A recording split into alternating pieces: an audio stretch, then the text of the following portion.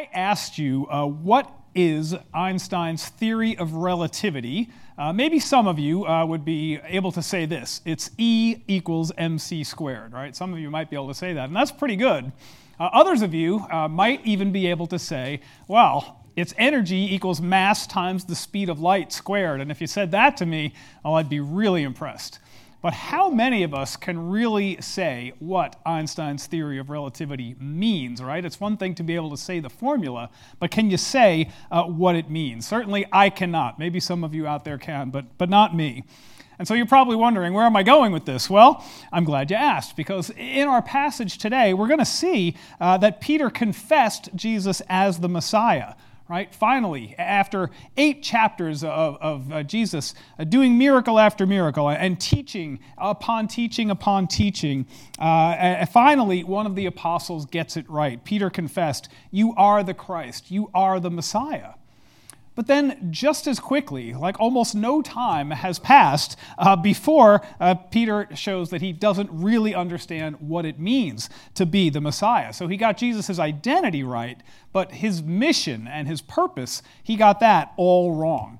So what's the point of memorizing Einstein's theory of relativity if you can't explain what it means? You know, it might be nice to impress your friends or maybe answer a Trivial Pursuit question or something like that, but there's really no point to it if you can't say what it means.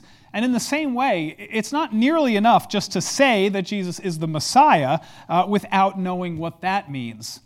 And Jews in general, and Peter specifically with the apostles, they had a completely different conception of what the Messiah was and what he would do than Jesus' conception of the Messiah. And so getting his identity right was really only the beginning. There was so much more. And that's why in our passage today and in the chapters to come, we're going to see that Jesus had a whole lot of teaching to do on this topic, not only about his identity, but also about his mission. So we're going to start today with Peter's confession. Peter confessed that Jesus is the Messiah. So far, so good. But then we move on to correction because Jesus had to rebuke Peter because he didn't understand Jesus' mission. And we need to understand both Jesus' identity and his mission and his purpose, because if we call him the Messiah and we don't know what that means, then we won't understand how we're saved. And we won't understand why Jesus came, and we won't know how to live as Jesus' disciples.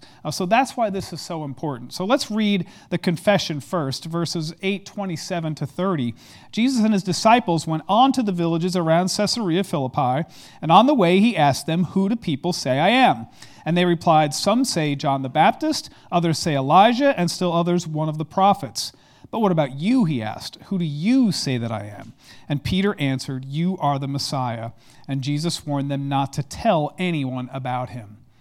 So remember last week when we left off, Jesus was in Bethsaida, and that's where he healed the blind man in 2 stages.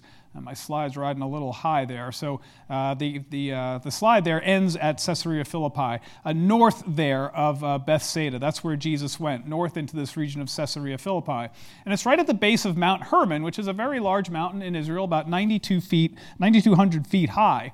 And it's called Caesarea Philippi because Philip, the tetrarch, rebuilt this city and he dedicated it to Caesar, so Caesarea, but then he wanted to distinguish it from the Caesarea that's on the Mediterranean Sea, and so he called it Caesarea Philippi, and of course he wanted to attach his name to it, why not? So he did that while he was at it, so Caesarea Philippi. But before it was Caesarea Philippi, it was known as Peneus, a Greek city dedicated to the Greek god Pan, who was the god of the wild. And so here's what this city looks like today. You can go and see it now. In fact, if you're coming on the Israel trip, you will see this just there behind the waterfall. There is the grotto, and there are a couple of places where you can see shrines there cut into the rock in various places along this particular part called Caesarea Philippi. And so I think it's interesting that this site that was once dedicated to a Greek god, this is the place where Peter is going to make this great confession that Jesus, in fact, is the Messiah. So Jesus asked them, "Who do you say that I am?" I remember this is the same question that Herod asked in chapter 6 when he was trying to figure out who is this Messiah. And so everyone was trying to figure out who he was, including the apostles. And the apostles then gave the same answers, the same possible potential answers that Herod was given in Mark chapter 6. Well, maybe he's John the Baptist. Maybe he's Elijah. Maybe he is one of the prophets. Now, these are all complementary answers, right? There's nothing derogatory about calling Jesus one of these things, except it doesn't go nearly far enough, right? It doesn't at all touch on who he actually is, because Jesus was so much more than John the Baptist or Elijah or one of the prophets. And the people still just didn't understand this yet. They had seen Jesus perform miracles, but even those who followed him weren't calling him God or calling him the Messiah. The only ones who were doing that were the demons, right? You are the Holy One of God. The demons seem to get it right, but the people, they don't get it right. And that's odd because, these Jews had been looking for their Messiah for centuries. And Jesus was doing the very things that Israel's Messiah was promised to do in the prophets. And so Jesus asked this question, who do you say that I am? And I think that's intended to set up the next question, who do people say that I am? So he could set up the next question, who do you say that I am? I think that's what he was really getting to the heart of. And so the disciples could have said, well, we say you're John the Baptist or Elijah or the prophets, but Peter answers, you are the Christ or you are the Messiah. And you're like, wow, where did that come from, right? After 8 chapters of getting everything wrong, this is what Peter comes up with. Remember last week when we looked at the feeding of the 4,000, they say to Jesus, where will anyone find enough bread to feed this many people after he had only fed 5,000 just a couple of weeks ago? And they're fighting with each other on the boat because they only remembered to bring 1 loaf of bread, right? They don't get it at all. And now all of a sudden Peter pops out with this answer, you are the Christ, you are the Messiah. How does Peter come up with this? Well, Mark doesn't tell us, but Matthew does, right? Matthew 16:17, blessed are you, Simon, son of Jonah, for flesh and blood did not reveal this to you, but my Father who is in heaven, he has revealed this to you. And so for the first 8 chapters of Mark, the disciples are, bumbling around. They're not understanding what Jesus is teaching. They're responding wrongly to him. They're misinterpreting his signs and having to be retaught repeatedly.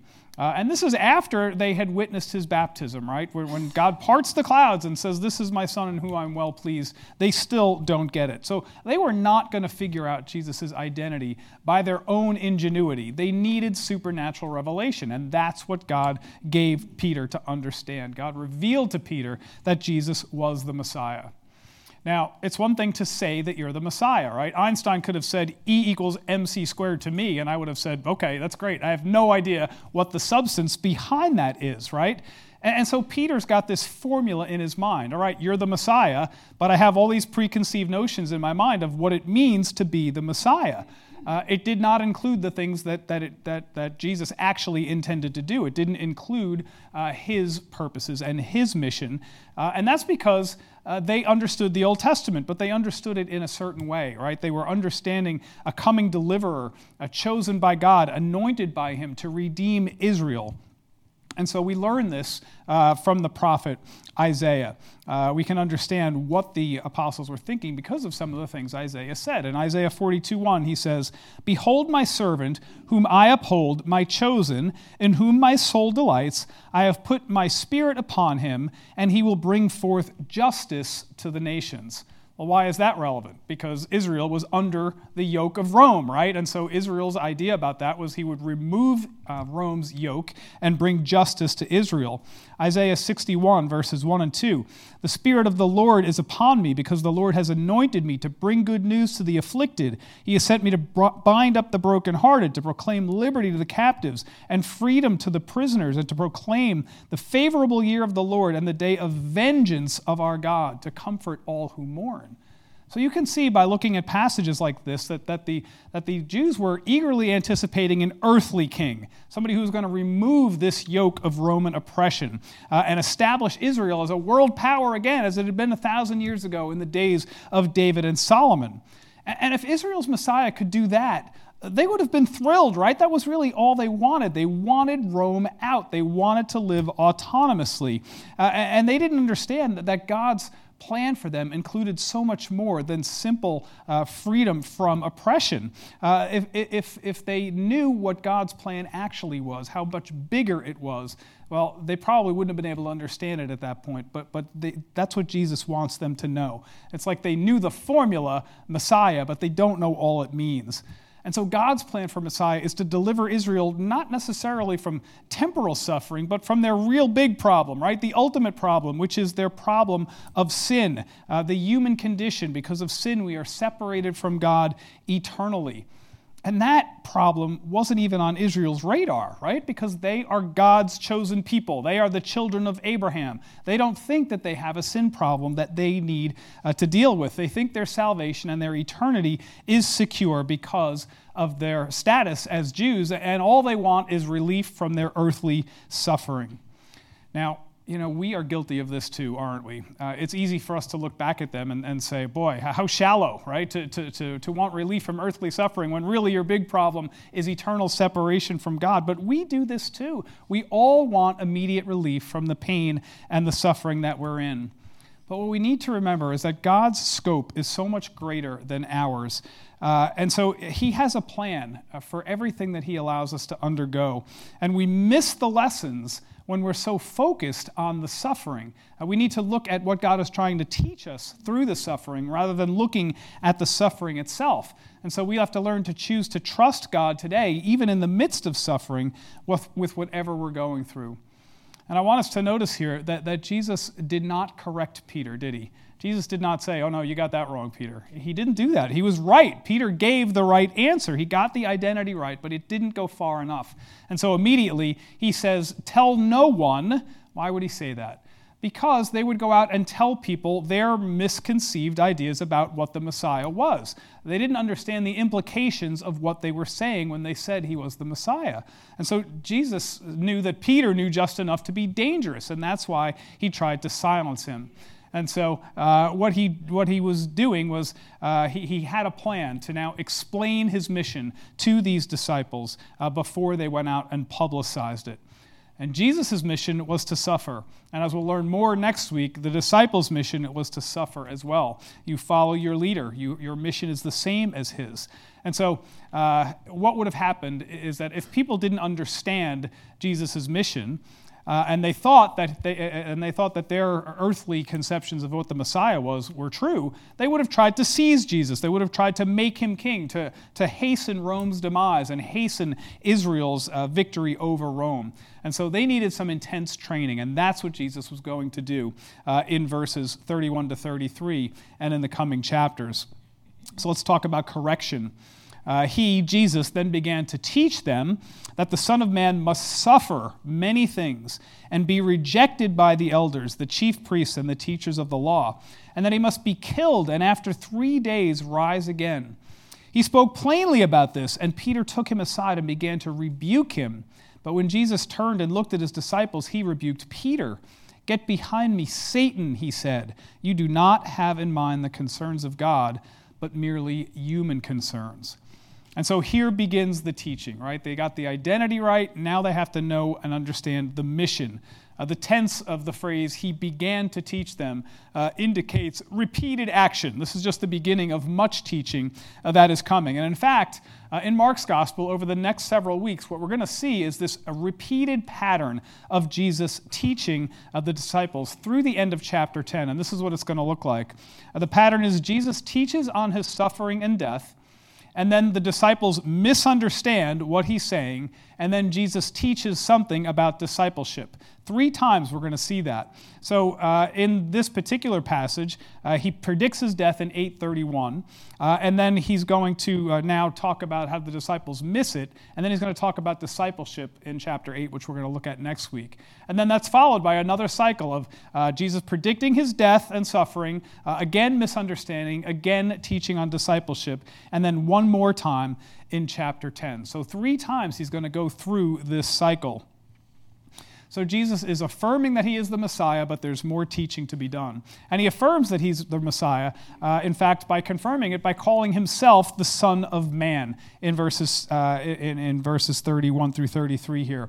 Remember, that's a reference to Daniel chapter 7. I kept looking in the night visions, and behold, with the clouds of heaven, one like a son of man was coming.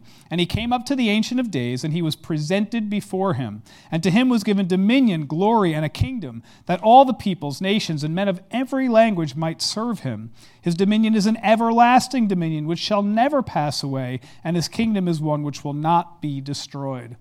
So again, we can see where the disciples get this idea, right? They were thinking peace, prosperity, a kingdom that will never end on earth. But now Jesus says, I must suffer many things. I must be rejected by the elders and the chief priests, and I must die. And the disciples were like, what? What are you talking about, Jesus? How can that be so? They couldn't grasp it. And that's why Jesus has to continue repeating this cycle of his suffering and death, misunderstanding, and teaching about what discipleship means. And so Peter couldn't understand what this meant, that Jesus must die. And so he rebukes Jesus. How could their Messiah die? He's supposed to reign and rule forever. Isaiah 9, the government will rest on his shoulders. There will be no end to his kingdom, and he will sit on the throne of David forevermore. This is what they expected, and it's hard to blame them. I'm sure we would have expected it if we were in their shoes. What they didn't understand is that Messiah comes twice. He comes once to die for the sin of the people. He comes a second time in glory to judge the world. But before we get to Peter's rebuke, let's talk about why it was necessary that Jesus be rejected and killed. This word, this Greek word for it is necessary, is the word dei, D-E-I. That's translated must. What it means is it is necessary. It has to happen. It can't happen without it. It is necessary. And so Jesus was explaining to the disciples that he could not come into his glory without suffering. He must be rejected by the elders and the chief priests and the teachers of the law. He must be killed. He must be. Now, these people, the chief priests, the elders of the law, they should have been the ones who were most eager for their disciples, right? Because they were the ones who were most knowledgeable about the scriptures. They should have recognized him when they came. They knew about the suffering servant predicted in Isaiah 53. They knew the things that the Messiah was supposed to do from the prophets, the very things that Jesus was doing. But instead of believing in him, they rejected him and they killed him, all according to God's sovereign plan, because that was Jesus' mission and purpose.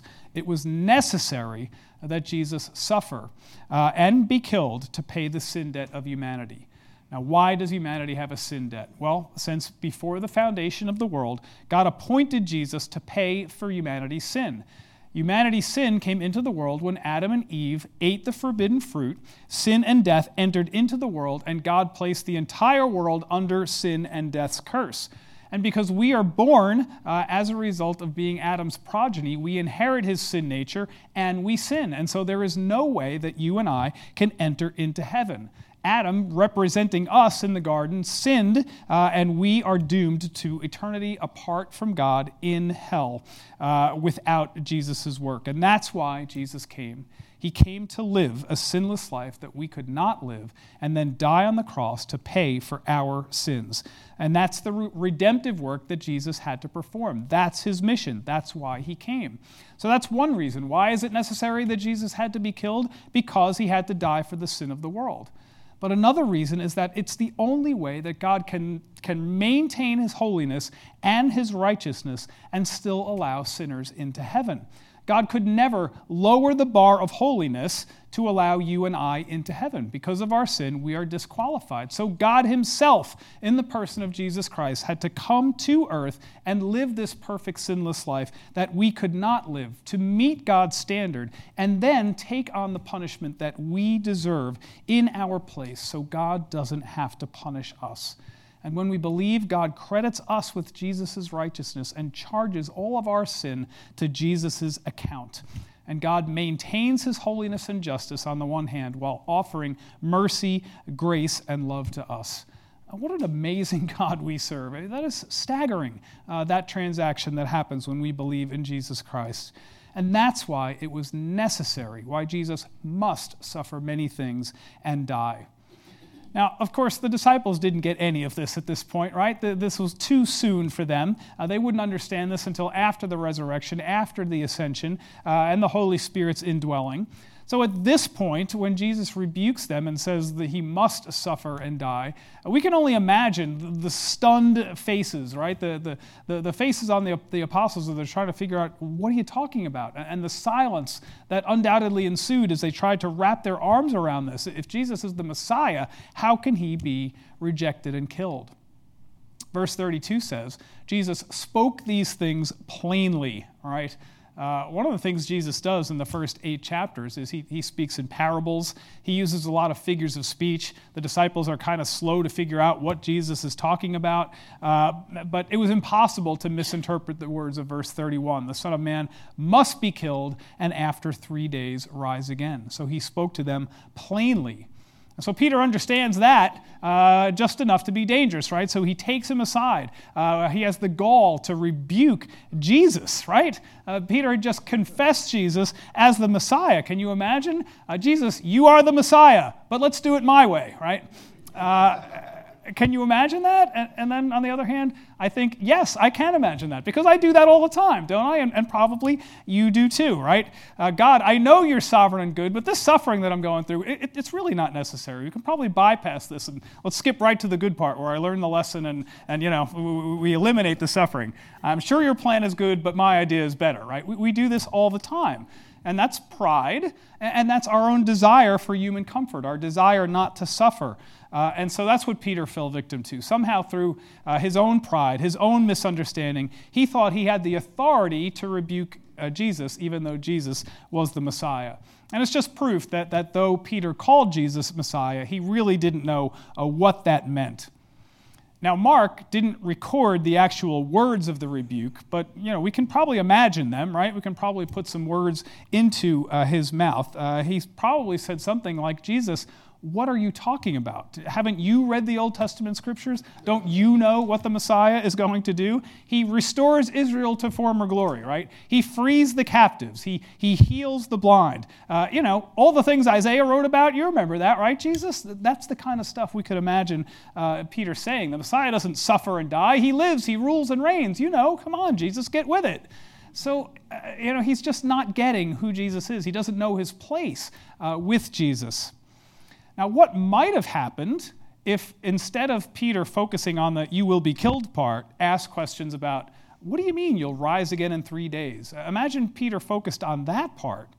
Well, then, who knows? Maybe Jesus would have said at that point, well, Peter, you see, it's like this. There are 2 comings. I come the first time to pay for the sin of humanity and satisfy God's wrath in fulfillment of Isaiah 53. And I come the second time in glory to judge my enemies and sit on my throne in fulfillment of Psalm 2. And Peter might have said, I get that, but he clearly wasn't ready for that, right? The disciples were not ready for that. And so he reacted humanly. And so Peter probably encouraged Jesus to claim the glory without the suffering. And no one wants to suffer, right? You and I included. If there's a way around suffering, you and I are going to take the end route every single time, right? But that's what makes Jesus different for us. Jesus had the cross before him his whole life. He knew it was coming, and he knew he could not avoid the cross. He came to earth knowing that his mission was to suffer and to die for us. And so when Satan tempted Jesus in the wilderness, what was Satan doing? He was saying, Jesus, if you bow down before me, I can give you all these things because these things have been granted for me to give. And what did Jesus say? 3 times he said, Satan, I read the word of God, and this is what it says. Worship him and worship him only. And he sent Satan away.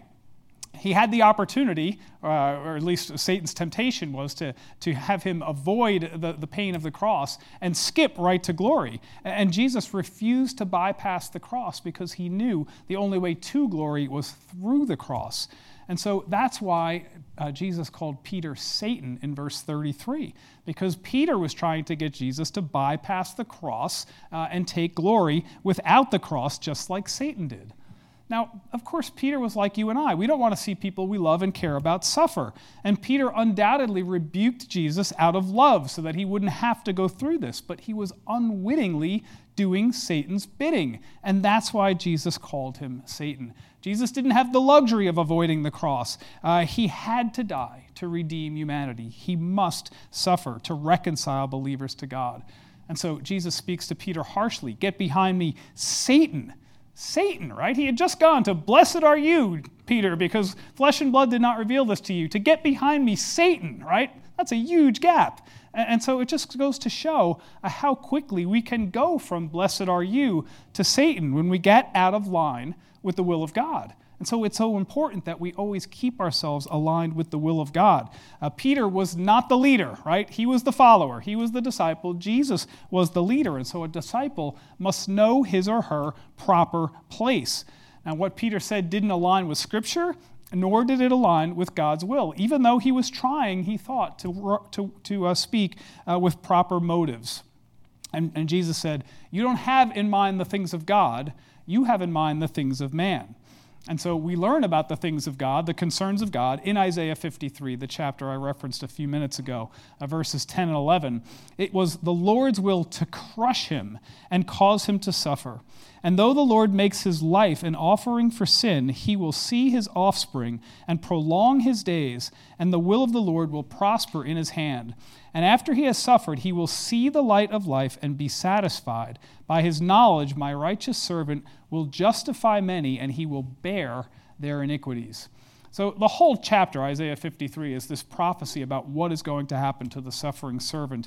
But I just think that this particular verse, verse 10 in particular, where it says, it was God's will to crush his own son. To crush him. Can you imagine the love of God, that you would be willing to crush your own son for people who, as Romans 5 says, while we were yet enemies, right, Christ died for us. It's staggering to think about the love of God in that context. And so, this is high-level theology that there's no way Peter was going to be able to grasp at that time because Peter was only thinking about human concerns. And I understand that because just like Peter, we want comfort, ease, happiness, freedom from oppression and persecution. But the concerns of God and the concerns of man are two very different things, right? God's ways are higher than our ways. His thoughts are higher than our thoughts. Now, Peter shows a sincere human heart here, right? And he's operating out of what he believes are proper motives. But what we see here is that we can have a good heart and we can think we have proper motives, but if we don't understand the will of God, we can still get it all wrong, right? Has that ever happened to you? Have you ever thought you were acting with proper motives and doing God's will, and yet you got it all wrong? I remember when we were trying to move to Texas from New Jersey, we had listed our house for sale, which was a very big step for us because we loved this house, and we didn't, we didn't want to sell it, but we just felt like God's call was sell the house and move to Texas. As I've told you before, that house had been in Molly's family for a century. We loved this house. We did not want to let it go. So when we put it up for sale, that was a really big deal. And then I got so mad at God because it didn't sell for 2 years. For 2 years, I'm waiting and waiting and waiting for this house to sell. Why was I mad at God? Because, we had taken this big step, and I thought, God, you called me to ministry, and I've told everybody we're moving and we're going, and what's going on? I was so mad because his plan was different from mine. But I wasn't thinking about all that God had to do, all the groundwork he had to lay to make it okay, to make it easier for us to go. We had friends and family in New Jersey who were sad to see us go. And I had a law firm that wasn't ready for me to leave. And, our kids were, not thrilled, to say the least, that we were going to move to Texas. And, it took 2 years, I think, for everybody to wrap their minds around this. And then we were more prepared to go. And so, in my anger, I was like, I want this, God, and I want it now. But God said, just be patient, relax. I have a plan. Let me work it out. And so I told myself I was doing God's will with the right motives, but I was still mad at God because I didn't understand his plan. And many of you may relate to that. You may have a similar story to that. So we have to always remember to keep our minds focused on the things of God and not the things that we see, the temporal things that we go through. God is mysterious and he's surprising, and as we said, his ways are higher than our ways, and sometimes his will is hard to understand. And so oftentimes all we can do is pray, follow where God leads. We walk through doors that he opens. We go to another door when that door is closed. When he tells us to wait, we wait. We don't get out ahead of God. And so that's what we ought to do. What we should never do is to presume that we know better than God, right? To presume that we are the leader and God is the follower. To try to dictate to God what ought to happen, like Peter did, like I did, trying to say our plan is better. So I may not understand God's plan, but I am confident, or I ought to be confident, the more I walk down this road of discipleship, that God's plan is good. And even when I don't understand it, I can still trust God. And that's important because we are called to the same mission Jesus is called to suffer, to give our lives for the gospel. And we'll talk more about that next week. For this week, let's wrap up with a couple of applications. And the first one is this: to know your Lord's identity and his mission. You know, it wasn't enough for Peter to call Jesus Messiah any more than it would be for me to stand up in front of a classroom of physics students and say E equals mc squared without being able to explain the substance of it, right? You have to know what it means. And so the word Messiah means anointed one, his chosen one. God chose Jesus. Well, what did he choose him for? He chose him to die, to live a sinless life, to suffer and die in our place so we can have eternal life. That was Jesus' mission, to suffer and die to accomplish God's will. And that's exactly what Jesus did. And now the only question for us is, have we placed our faith in the Lord Jesus Christ? Do the benefits of his death come to us because we have placed our faith in him? If you believe in him, you have heaven and it's secure. You can't lose it. But if you don't believe in Jesus, well, then you are going to spend eternity apart from him in hell. And so you have to know Jesus' identity and mission, understand your need for a Savior, and how Jesus bought your salvation. Now, assuming you do know that, you know Jesus as your Lord and Savior, the next thing we need to do, we need to know our place. We don't correct Jesus, he corrects us, right? We don't presume to tell Jesus what's best, he decides. And so we have to recognize with humility that we don't know all God knows. And so all we can do is read the Bible, keep praying, keep asking other Christians for counsel, recognize that God has a plan and that he will accomplish it. So we should not get ahead of God. We should not lag behind God. We should not tell God our plan is better.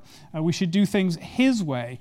So know your Lord's identity, know his mission, and know your place. Because being aligned with God, being under God's authority and in humble submission to him is what keeps us in his will. Let's pray. Lord God, we just thank you for this passage where we learn about Jesus' mission. What he accomplished for us, Lord. And we thank you for it because we would be doomed without it. We thank you for your grace and mercy, for your love of us, Lord, that you would allow such a thing, that you would punish your own Son for our sins, Lord. How incredibly gracious and merciful of you. Lord, help us to know our place so that we would get in line behind you, submit to your authority, and Lord, orient our lives around your will, not ours. Lord, these things are difficult for us to do because of pride, because we choose comfort.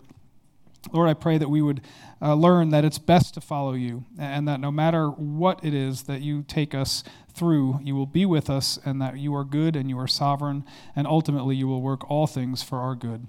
We thank you for these things, Lord, in Jesus' precious name. Amen.